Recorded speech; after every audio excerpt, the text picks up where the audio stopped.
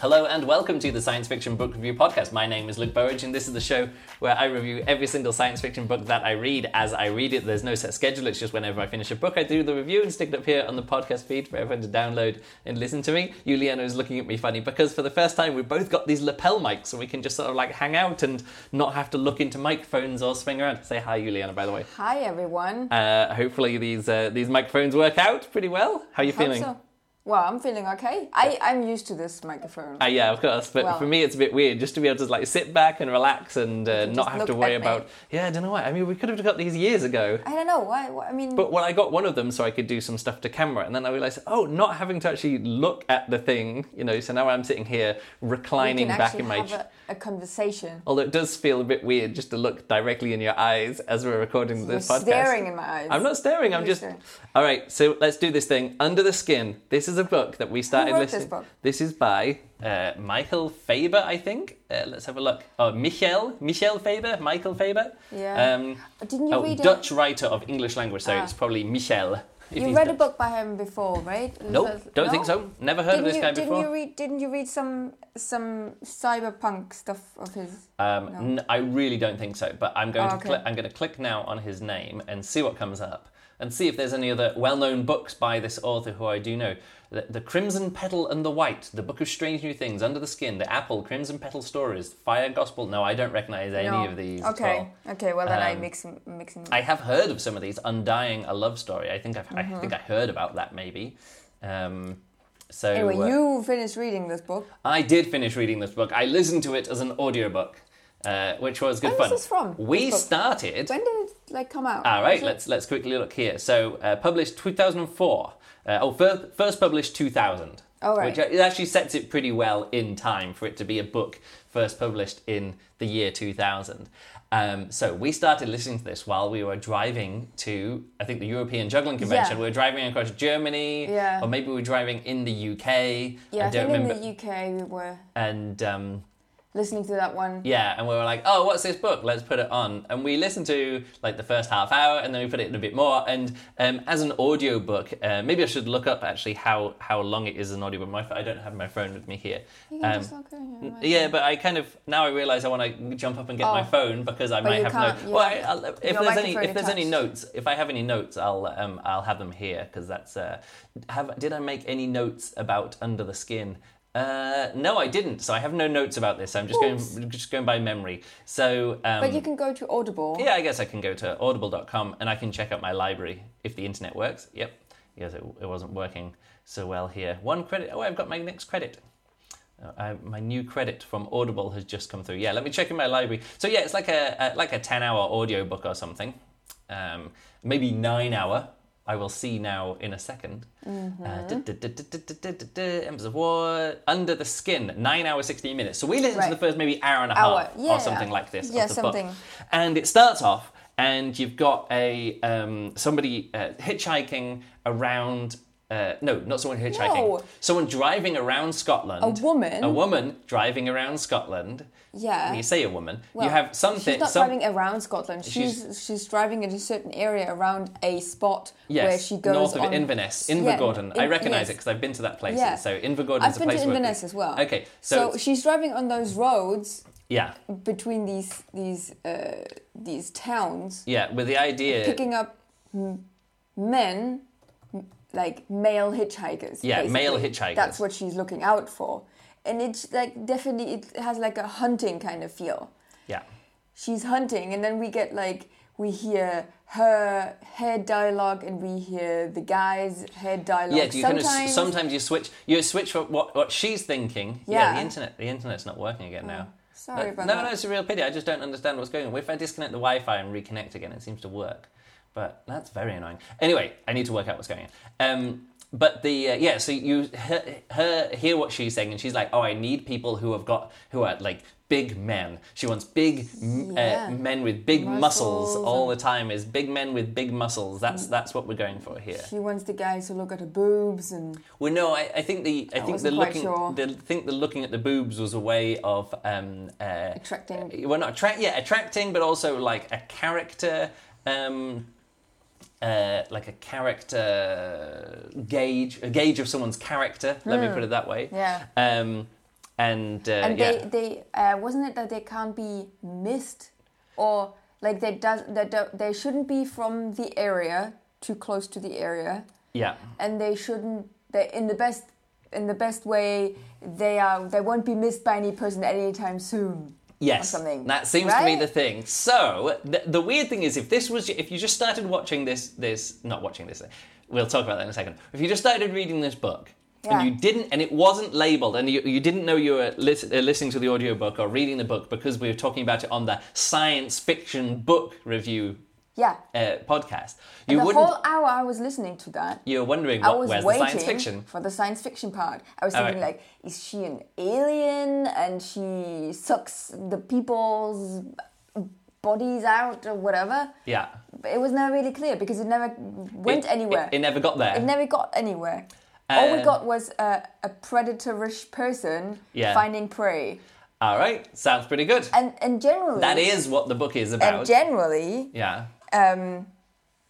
Especially like just listening to this and you asking for labels, it sounds definitely more like a murder, crime, like a thriller, a thriller kind of definitely. thing. And generally, to be honest, this is the other way around. What? This is very surprising to hear these kind of like to have the woman as the predator. Yes, it's like that is special. That's the only special thing I noticed. Yes, it is. That time. And here's the thing: the tone of the book is dark. Like it's dark. It's about somebody going around and finding people to abduct or capture. Again, I'm not going to give away quite yet what's going on because I'm still talking to Juliana, who didn't listen to more than the book, and I finished it. And it is, in that way, kind of like quite satirical. And I realized when I was a few hours into the book, I was like, oh, this is actually way more satirical than I thought. And when satirical? Yeah, satire. It's a satire. Towards normally men do this? Well, it's not that, but when you actually work out that something is a satire, you suddenly look at it with all these different kinds of lenses, right? All these different kinds of weird ways of looking at something. Okay. And if it's successful satire, or if it's a successful story, it can work even if it's not satire. Yes. Like this is the thing about some great works of art. You know, when people say, "Oh, what's the best?" What's the best Western movie? What's your favourite Western movie? And someone will say, oh, my favourite Western is Back to the Future 3. And you're like, really? And it's sort of like, no, because you can't, like, it's difficult for that to be your favourite, it's a take on it's Western a take movement. on something, and it relies on some knowledge of these things, and it relies on stereotypes. On stereotypes, but also the inversion of stereotypes and the twisting of all this kind of thing. Like at the end of Back to the Future, and this is literally just the first example that came into my head of something which is actually can be like a parody or a reference or a satire of something, which then in someone's mind becomes their favourite example of, or it becomes an example of the thing. Yeah. So I think maybe you mean more parody than satire. But there is a thing called satire. Like here's the thing. Is there humour in it? That's the thing. If you look at it, okay, let's go to the directly to the sort of satire. Well, not to the source, but like do you know the Modest Proposal by Jonathan Swift? A Modest Proposal. He was saying. Is that a movie? Is that a sketch? Is that a book? It's an essay. It's a proposal. It's a pamphlet that he wrote, and he says, "Hey, what we should do is lots of farmers in Ireland don't have. There's a famine there, and they don't have enough food, and they don't have enough money. Yeah. So what they should do is they should start selling their children to be eaten by rich English people, and use that money to buy food." And that was his Modest Proposal. Now, if you're not reading that as satire, you're like, this is the most horrific thing ever. This is terrible. Awful. This is horrific. This is terrible. Oh, maybe Marie Antoinette, when she proposed giving cake to the people. Okay. maybe she did satire as well. I don't want to do an analysis of that, but what I'm saying is A Modest Proposal is perfect satire. So over the top. Yes, it's so over the top that you can't do it. And then you go, so when we're, talking about Jonathan Swift and Gulliver's Travels, and he goes and meets all these different people, when you realise,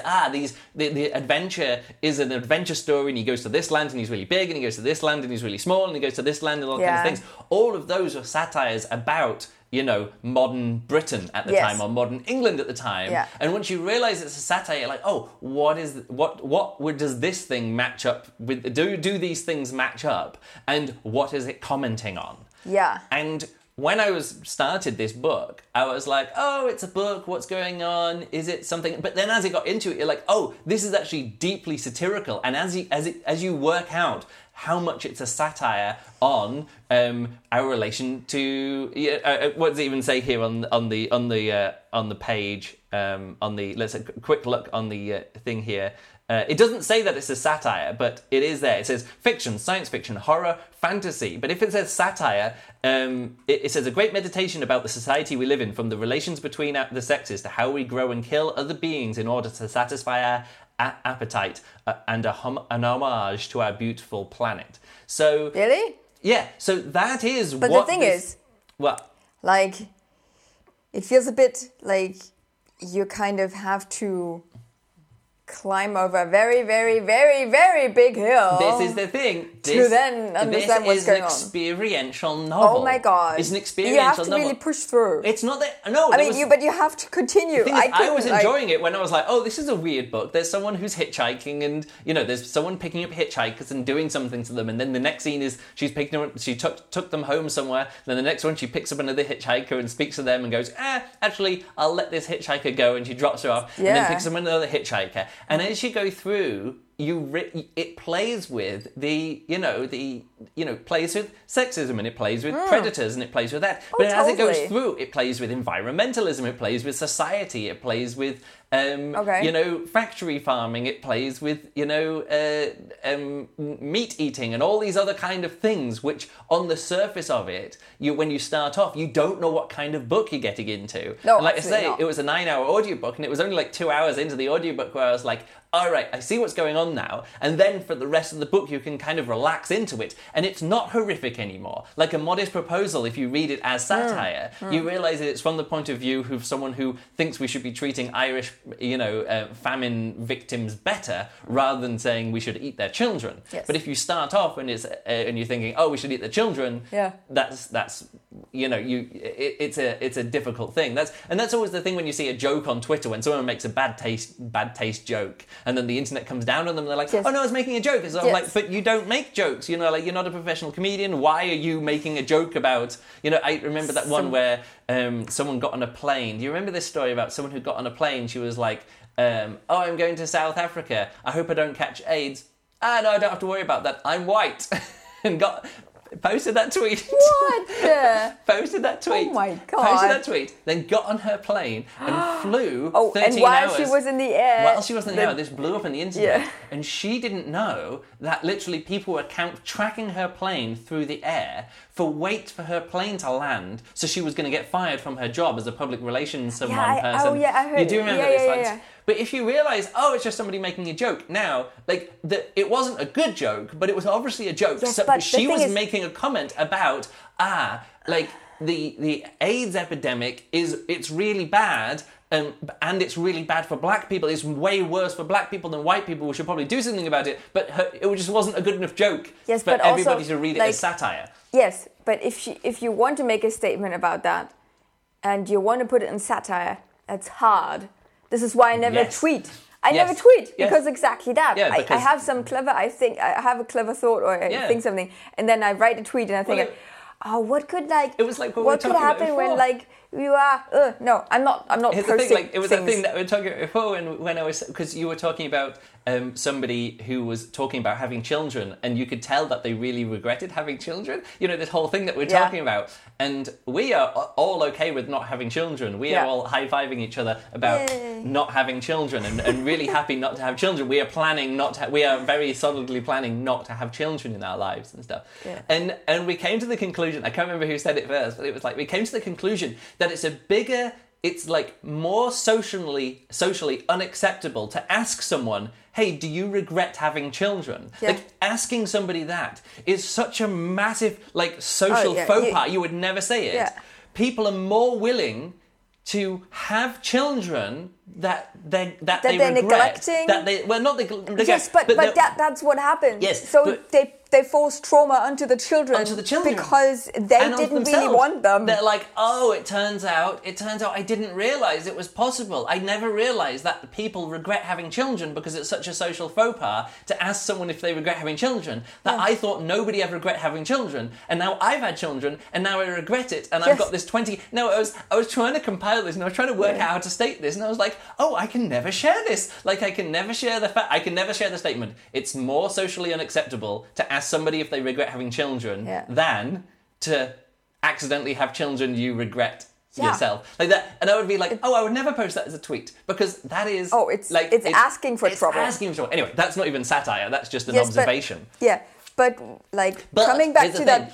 If I did it in a comedy show, so if I was doing a stand-up comedy set and I said the same thing, people would be like, oh, ha, ha, ha, ha, that's funny comedy. Oh, they maybe never say that. I mean, I'd have to actually write it as a joke. Actually make it... But I could create a routine or maybe write a song because I do musical comedy stuff, although not so much this year. But I could formulate it, and because I was presenting it in a comedy show, it would be socially acceptable for me to say that thing. But if me, a non-comedian, said that on Twitter, and normally I'm posting about science fiction book review podcast or like pictures of jugglers or photos of me or videos of me juggling around the world on Twitter, that's totally the wrong concept. Anyway, so what I'm saying is that once in this Under the Skin book, I realized, this is a satire. So it's a take on lots of things. Lots of things. It talks about lots of different things in society. Because, as you guessed, it is about an alien who has taken on the form of a human and is travelling around looking for victims to do things with when she takes them back to the farm, because she lives on a farm with other aliens. Oh, it's other aliens. Yeah, there's a squad, there's a team of them on this farm, and they're like, hey, let's bring some of these back here, and we can do what we want with them. And again, I don't need to get into too many reasons or what. So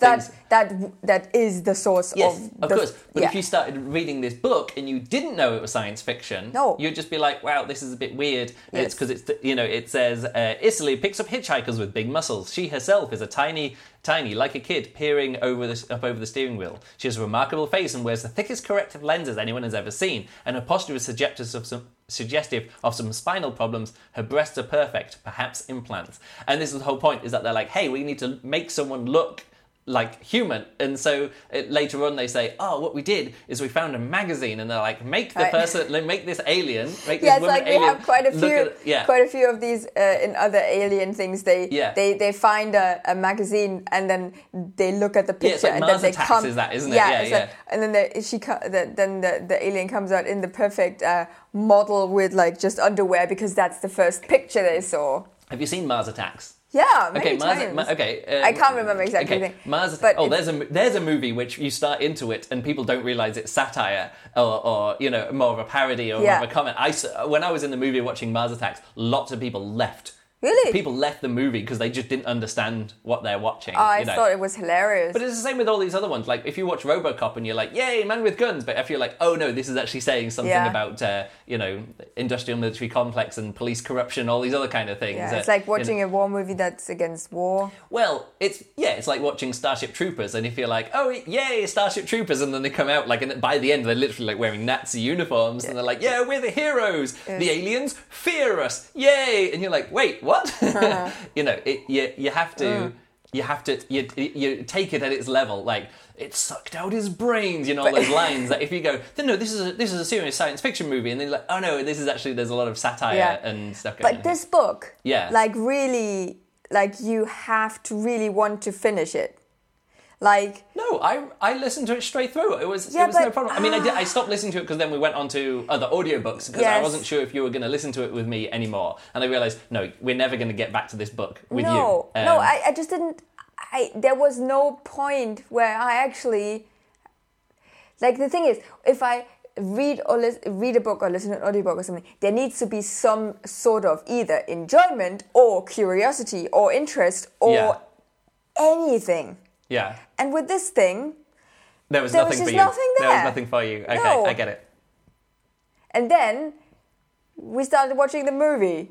Oh no, can I finish up my thoughts on the book? Didn't. Let me just quickly finish up my thoughts on the book. Let me quickly finish up my thoughts on the book. Here's the thing. The book. Yeah. I really liked it.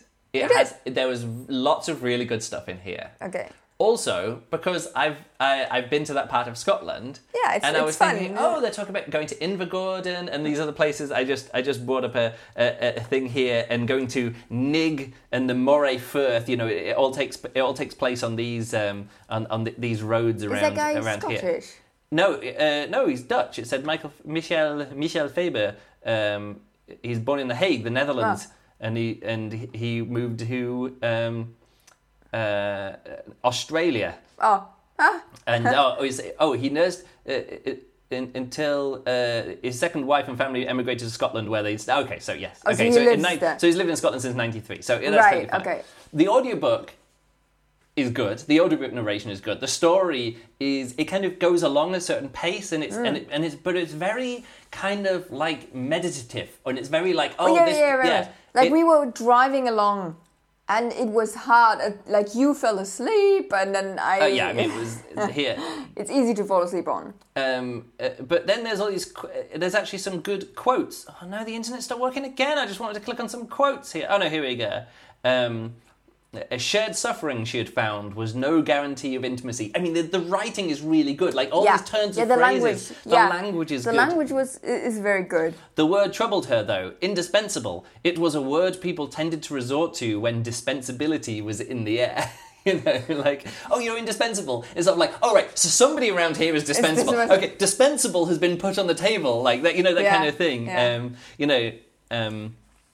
And Vodsel. Vodsel is the name that the aliens have for humans and things like that. Right. So they have a name, but they call themselves humans. So that later on, once it's introduced that they're actually aliens, they talk about themselves as being humans, but then everyone who's got a human has got animal. It's that kind of thing where you label something. Yeah. So just by putting the word animal or vodsel onto it, which apparently that's a Dutch word for food, I think. Okay. Or meat or whatever it is. So they're saying, hey, these are meat, and that's when you suddenly go, we don't call, like, when we eat cow, we don't say, hey, are we eating cow today? We say, no, we're eating beef. And you're like, that's not so bad about eating beef. Are we eating, I mean, chicken is chicken, but we don't say... well, in German we do say... What? Well, we just say... Cow. Well, yes, but I'm saying in English... We don't say Kuhfleisch. Yes, but it's one of those things where in English, all the words which are sort of like higher class or aristocracy, what am I trying to say? Yeah. Upper class. Upper class... and further away from the farms, that we take the French word, which get away from the production. Is bœuf. We take French, but anything that's in the farms and on the land, we use the German. We use the German words. So we use pork for the food and swine. Or you could say Schwein or whatever like that, and Kuh is cow, and beef is bœuf, or whichever way around it goes, like that. So by using the different language, we kind of remove the origin of what we're eating from the act of like raising animals and killing them and eating them. And this is what kind of giving away what happens later on in the book. Of course. But anyway, Vodsel. But this is what happens. Tastes like chicken. But this is what happens. You see that in fascist regimes and in these tendencies when people start objectifying other humans, when they say, other humans are animals. Yeah.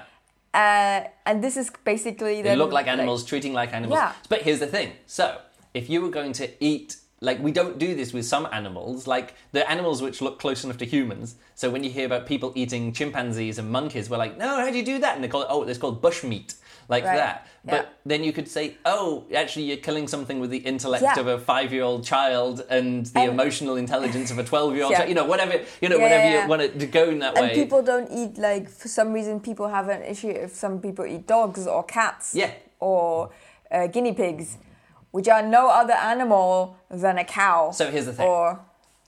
So I really enjoyed the book. However, the ending, it's let down a bit by the ending. I understand the ending, and it had to end somewhere, But I do, I think there could have been a way of making a more interesting weird ending. Well, yeah, for such a weird book and for such a compelling story and compelling characters, the ending did feel like I was getting to the last chapter and I was like, wait, it can't end at the end of this chapter. Like, we've still got the big payoff to come. Yeah. And the big payoff that I wanted to come never really came along.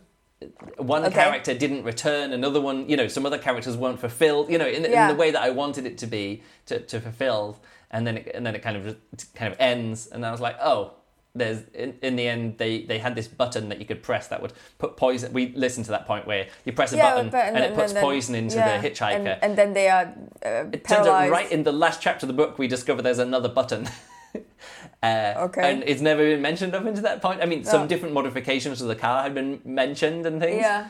And then in the end she presses the button, and the book ends, and you're like, and it's like a we destroy whole Earth button. No. It's not, I don't want to give away what the button is because I don't want to give away what the ending of the thing is. But I'm just saying that, there's literally like a Deus Ex Machina, there's like suddenly a button you can press. Get us out of and it makes everything better. And you're like, you press this button and the book ends. Oh, that's really handy that you could just press the button and everything's solved. And it's very convenient to have a button. Anyway, I think it works okay. I mean, it worked okay for the book, but it was a bit of a disappointing ending for such what I really enjoyed. You kind of want the weird ending. And here's the thing, people often talk to me about, you only want book. Well, not when I talk about a book which I think isn't good enough. Yeah. People say, you just want to read the same kind of thing over and over again. Yeah. And I was like, no, I really like these weird books. I really like these weird, literary people having a go at science fiction, or science fiction people trying to be really literary-like, or trying to be doing satire and doing all this other kind of stuff. But satire can be, in this way, can be really grounded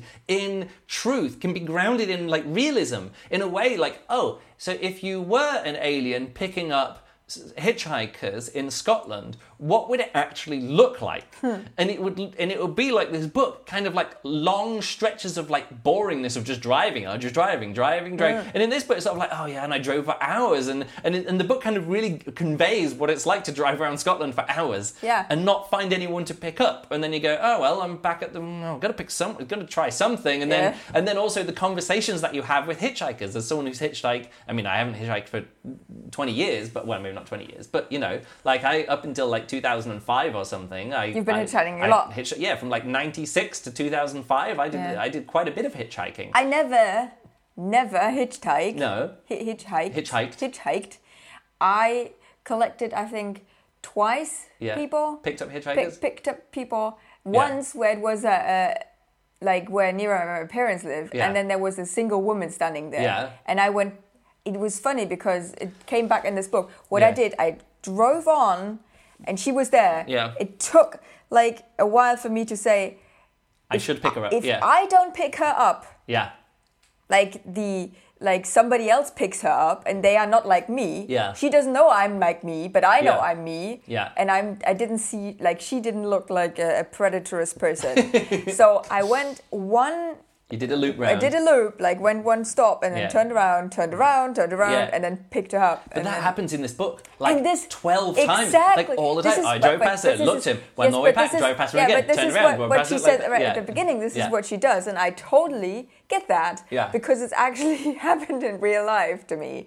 So that definitely connected with me in that respect. But of course I didn't pick up somebody because I had any predatory thoughts. Anyway, no, kind of the opposite. We picked up some hitchhikers ourselves, when we were in Iceland we picked up. Anyway, but I'm just saying that quite a lot of the picking up of hitchhikers and the conversations you have with them is quite mundane. And where are you from? Yeah. What are difficult you doing? to understand. How was your experience here? But because in this book the clever thing is, not clever thing, but one device he uses is that he switches over to the mind of the hitchhiker. Yeah. And what a lot of the time you're thinking, looking at my breast, doing all this kind of stuff, is a predator. It's okay to take this one back to the farm, and someone else is old, maybe has cancer. You're like, not very healthy. He's going to, it's all that kind of thing. Is anyone waiting for you? I'm going down to meet my mother. And so I'm like, oh, I'm going to meet my wife and my kids, and she's like, oh, okay, I'll let this one go. We don't. This one's going to be missed, and the police will start looking for them. But in other ways, she's thinking one thing, but because the communication is so bad, it's actually somebody. So the reason why he's not talking isn't because he's leering at her, but he's like nervous, or something's going wrong.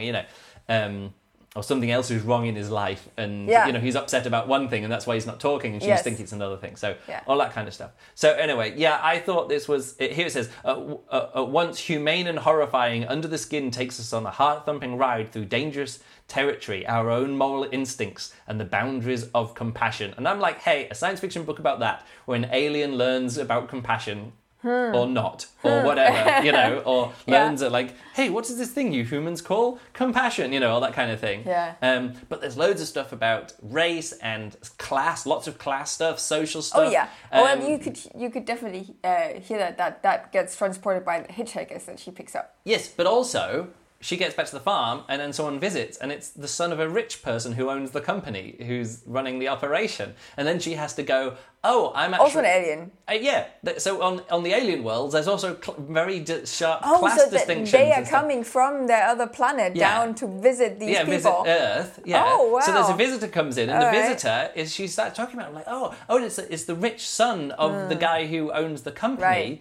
Who turns out is like, oh no, this is inhumane. We shouldn't do this. And there's a whole scene where, again, I don't want to give too much away, but he's like the misguided attempts of like the human, like animal cruelty kind of people saying, oh no, we shouldn't do this, and they think they're doing the right thing by protesting in some ways, but actually, oh no, you're actually like the PETA, what is it? The people for the ethical treatment of animals. Yeah. And you read some of the things, you're like, wow, that is very tied up in class issues and lots of other weird stuff going on there. Like, I don't want to talk too much about PETA.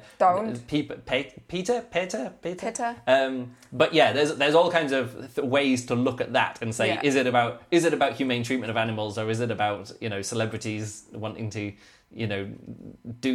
feel like they're making a difference, but are they actually making a difference? And are the protests that are doing good? And there's the activism, all that kind of stuff. But all of that's dealt with kind of in this book as well. So it's quite interesting. Anyway, so you said you didn't want to talk for more than 30 minutes about this book, so we've talked about the book for 30 minutes. We started watching. We found that somebody sent me a message saying something like, it was in episode feedback. Go over to goodreads.com and become SSBAP listener group. Yeah. Have you seen the film version of Under the Skin with Scarlett Johansson? It's kind of hypnotic. So I had heard of this movie, but forgot it was this movie, except that there was, like, when it started, and it was like, Never heard of it. Oh, you never heard of it before? Well, it's from 2014, and it came out at the same time as Lucy and Her, which were two other Scarlett Johansson science fiction-y kind of movies where it talks about, like, transcending being a woman or something. There's different or having no body. Not having a body. And Lucy talks about that, and Her talks about that. And so people were saying, I remember at the time they were saying, oh, this is like, there was like 3 movies that came out in the year, which is Scarlett Johansson science fiction trilogy of 2014. And I'd heard about it, but it's not that kind of movie. I listened to the a review of it on the BBC movie podcast. Yeah, and they talked about it in a way which just sort of sounded a bit too not too arty-farty, but arty-farty in a way. It's kind of like cineastic, like how I always call this. The thing, it was the way that it talked about it was like, and there's a mix of, I think they even mentioned that actually some of the footage wasn't with people who realised they were in a movie. She would just pick some people up, like pick up hitchhikers or pick guys up and say, hey, do you want a lift? And they'd be like, yeah, you're good looking, not even noticing that she's Scarlett Johansson because she's got like glasses on, and the same as in the book, like a different hairstyle or wig and glasses, and it's sort of like, hey, just pick it up. Was she wearing glasses? In that bit, she wasn't wearing glasses. Okay, but whatever. So anyway. But it feels like very documentary style, because when she drives around, it's real footage. You can see it's not people there. It's not the extras go, okay, now go and run and do whatever. Yeah. No, it's really the people walking on the sidewalks. Yes, and I've not seen this style of film. I know, but there's lots of. I've seen bits and pieces of that before, where you use real footage of real people is as background and events like that. Okay. I mean, it does happen. Like, especially in these things where there's big crowd scenes, they'll often just like go out and use footage from other places. I remember there's do you know the movie District 9?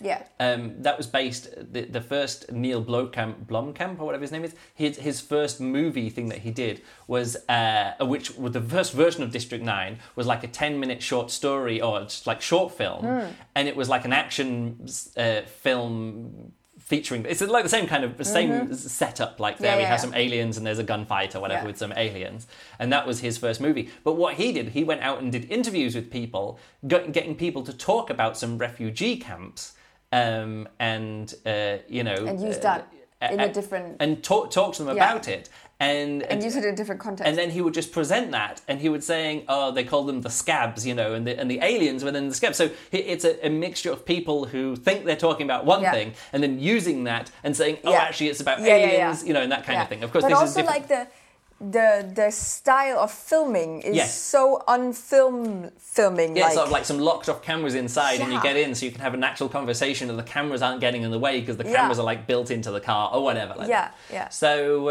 yes, but the thing is, we only watched a few minutes of it the other night because I was ill, and then it was late, and we didn't want to watch it because I think it was dinner time or something. So we watched the first half an hour. The surrounding atmosphere didn't fit the movie at all. And then this evening I was like, hey, let's finish off the movie. And we watched like another 10 minutes of the movie. Yeah.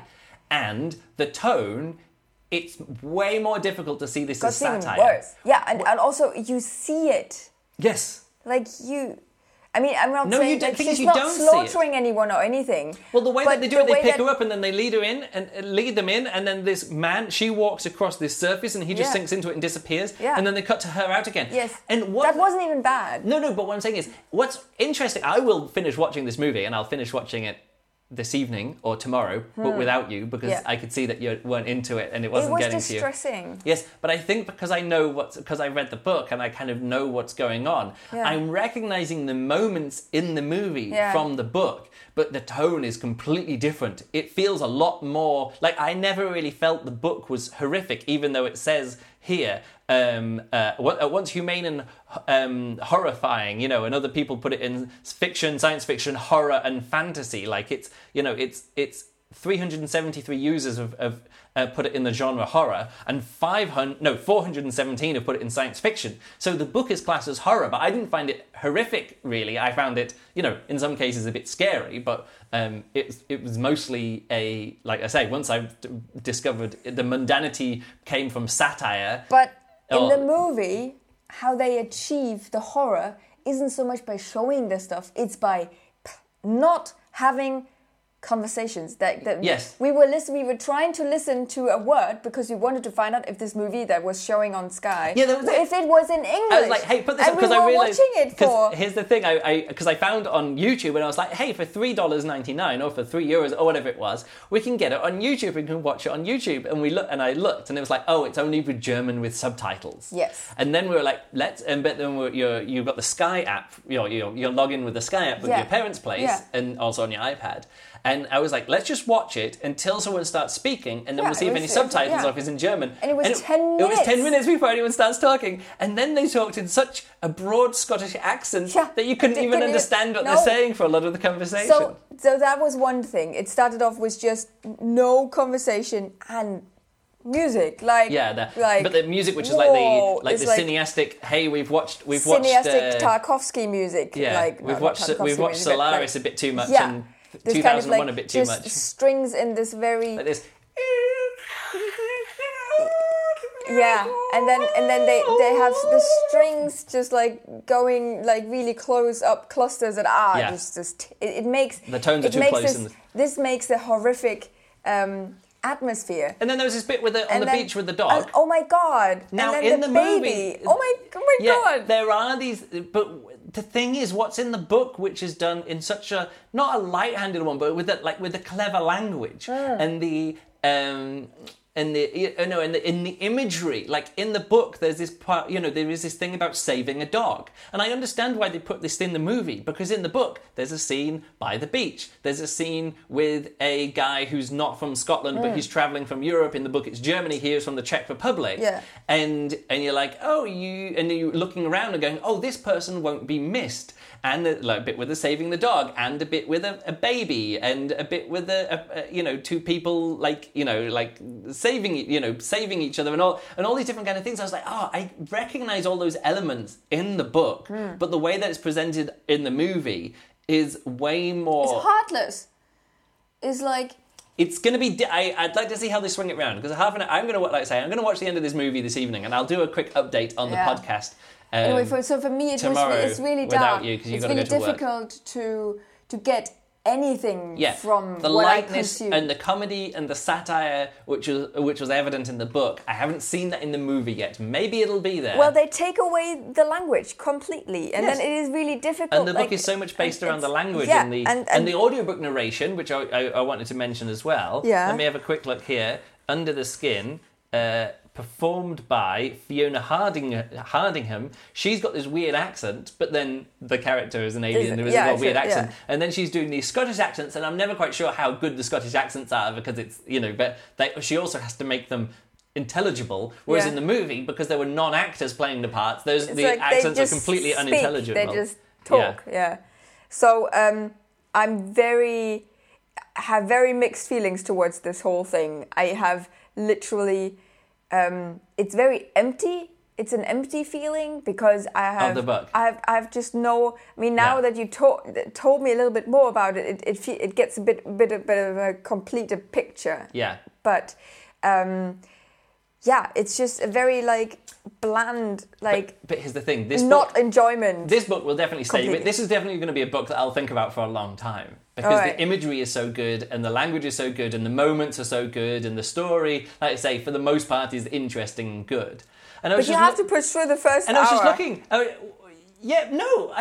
was really enjoying that first hour. I only fell asleep because I was tired, not because I wasn't enjoying the book. But it kept on and on and on, and yes, just nothing happened. That's what hitchhiking is like. Yes, I know. Yes, but yeah. But that's what makes it a satire. That's why these things. I mean, it even mentions all these. I've gone to a different page now as well, like that, like Kafka, Roald Dahl. These kind of things. It's definitely weird. Ian stuff. McEwan. These all work. I mean, all of those things I can be like, I can see that in there, like the mundanity and the down to earthness. But that's an alien. So anyway, I was just looking at this thing, and I was like, what other books have I? I was wondering what the book was that on the last podcast, and I was like, I don't remember the last book that I read, that I finished before this. Yeah. And I looked, and it's Embers of War by Gareth L. Powell, and I finished this book, and I reviewed it like a week ago, and I don't remember anything about it. I'm literally trying to think, what was that book? Did we do that together? No, because I reviewed it on the cruise when I was on this cruise. Oh yeah, right. I finished the book, and even now that I'm looking at it, I'm going, Embers of War by Gareth L. Powell. I don't remember any character in the book. I don't remember any. I don't remember. Literally, I don't remember what happens in this book. It's gone. Oops. It's gone from. I mean, I gave it. This book, clearly, But that's what I'm saying. This book, it's it will dominating in your head. Actually, no, I have remembered. It's the one, but because I was saying it's so kind of forgettable, because I was like, it's about a sentient warship which has got some human brain in it, but the human brain comes from this, but and I was like, and I mentioned it to you, so I'm like, it's just they're doing the same thing. It's like a bit of the culture. Yeah. It's a bit of the prefect. Well, not the prefect. It's a bit of murder. There's some murder bot going on. There's some ancillary justice going on there. There's all these kind of things going in there. Take the good things from lots of other things. And put it together into now I realise, take all these well-known tropes and all these current hot topics and put them all together into something which I now realise is completely forgettable. But now it's come back to me, and now I do actually remember some of the stuff, but I don't remember any characters. I don't remember a single character's name in that book or anything like that, and I don't remember any of the things. And I know that Under the Skin is going to be a book that sticks with me. So I'm going to rate the book. I'm going to give the book 4 stars because I really enjoyed it. All right. And why? Do you not think it was a 4-star book? Well, I haven't finished. I have no. Juliana, no you will not read this book and you will not finish this book. I will just tell you that you just don't need to try. You don't need to put any effort into this. There's no reason for you to read this book at all or finish watching the movie because I just don't think this is a book for you. It's one of those things that I really want to push past and see. There's no reason to do it. But a book about hitchhiking around Scotland. The scene at the beach really disturbed me. In the movie? Oh, yes. Yes, but there is no moment in the book which is quite that callous. All right. Good to know. All of the cruelty to animals, and by animals I mean us human beings, or is in the same. It's put it this way: if I said to you, right, you're hungry, you want to eat, here's a rabbit, will you kill it? How happy would you? The thought experiment: would you kill the rabbit? That definitely depends on my outer eating situation. Would you unthinkingly kill the rabbit? No. You would have to think about it. Yes.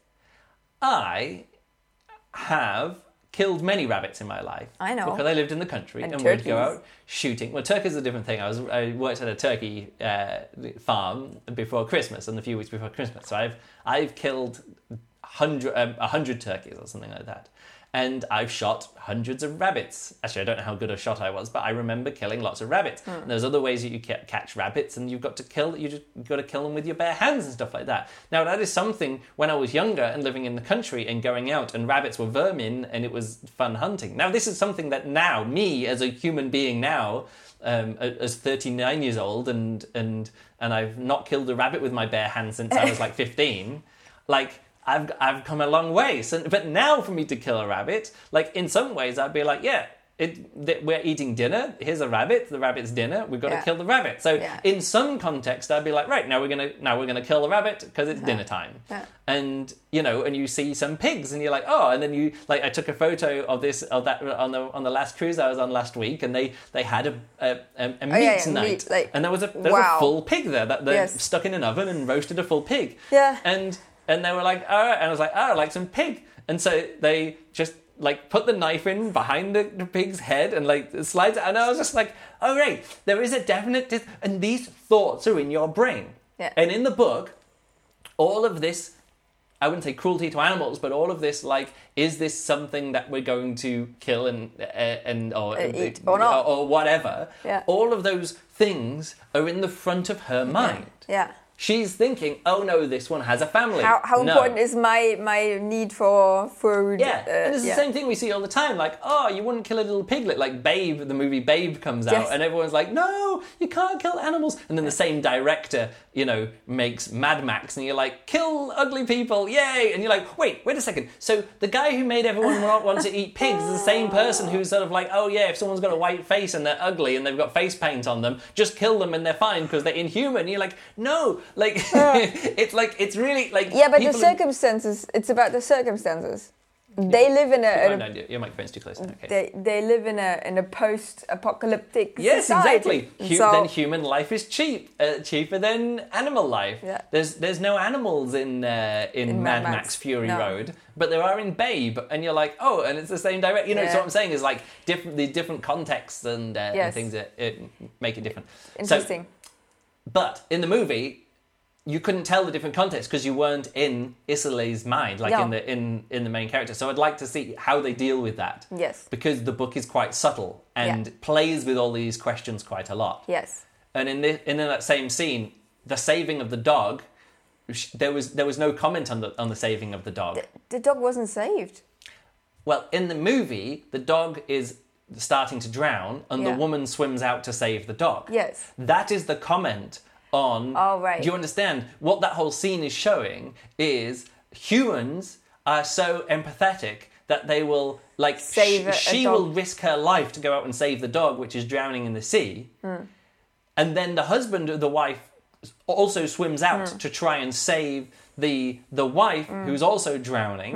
Another man goes out, swims out, saves the man who's wanting to save the wife, comes in and is exhausted but does save the guy, and then the guy turns around and then swims back out to sea again to try and save his wife who was trying to save the dog. So that whole chain is talking about empathy, like that whole situation. Of course. And then there's the kid who's sitting up on and the baby there. And then you're like, the empathy was going in. So the whole scene is commenting on empathy. And you're saying the woman shouldn't risk the child or the future child to save the dog. But she risks her life to save the dog anyway. The husband loves his wife more than he loves the baby, because he's not saying I can't risk my life to save my wife. I've got to think of my baby. Yeah. He says, I don't care about my baby.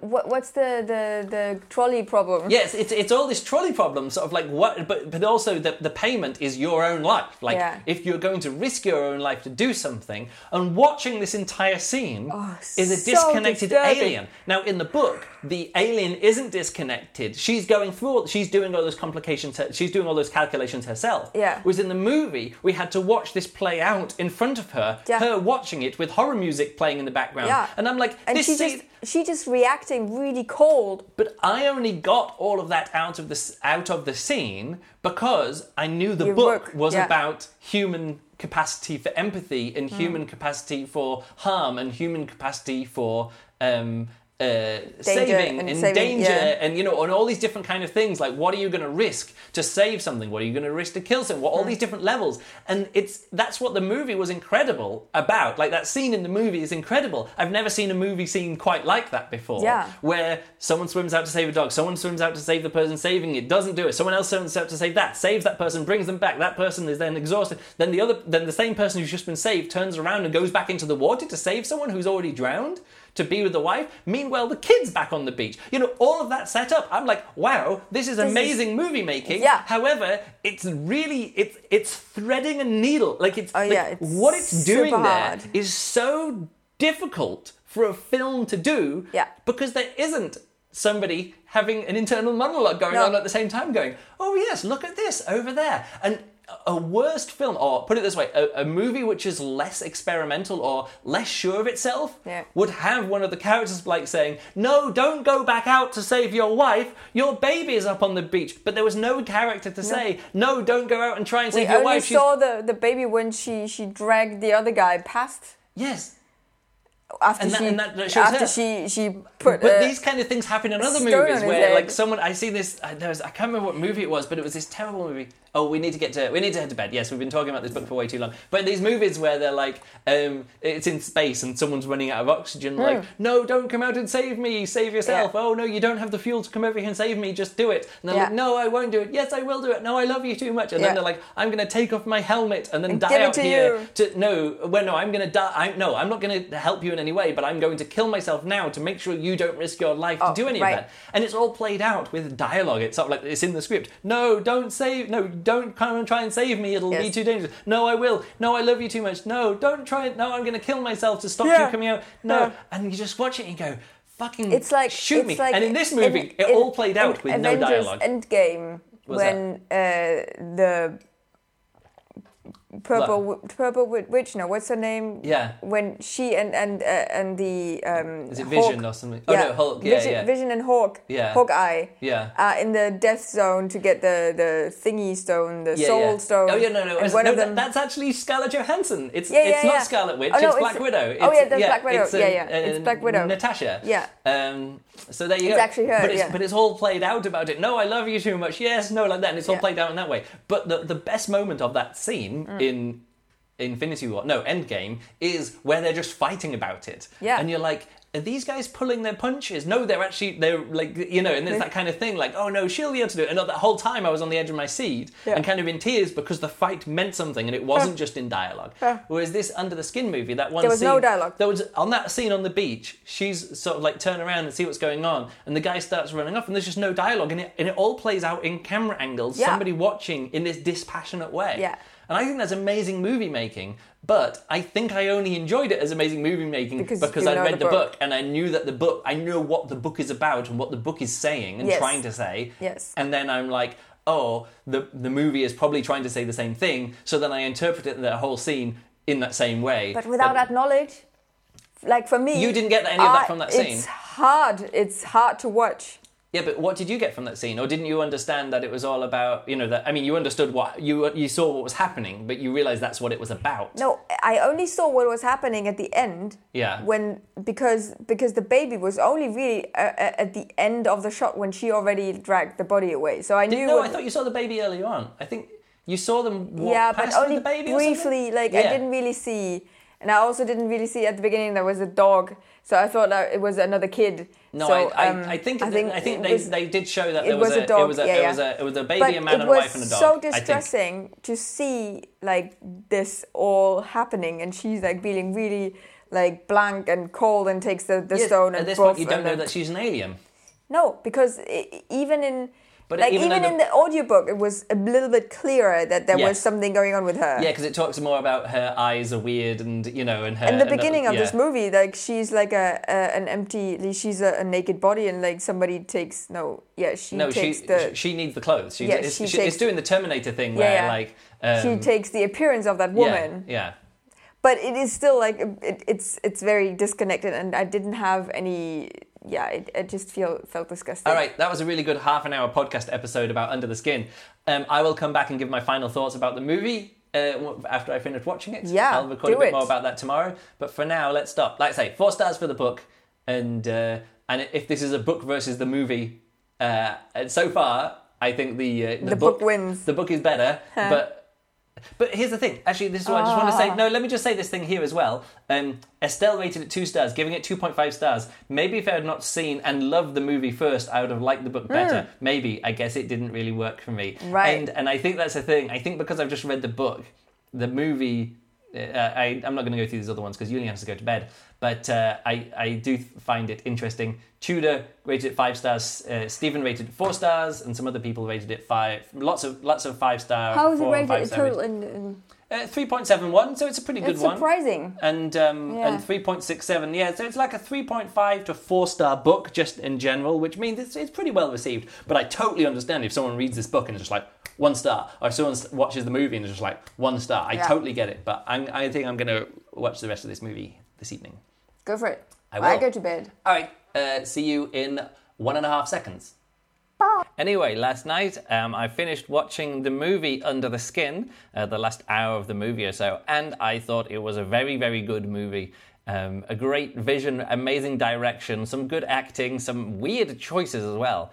But not... It's a weird thing. I looked at the Wikipedia page about it, and it says that in this pre-production what's his name? Jonathan Glazer was talking about the movie, and he says actually I can't see it now. He says, but we wanted to create the movie, or we wanted to use it, use the story, and then they created this big special effects kind of thing, and then pared it all the way back down to almost nothing, with the idea being that it's not putting the book on film, because that would be really difficult, but it is making a film out of the book. And I really quite enjoy that. I can't see it now on the Wikipedia page, but I quite enjoy that.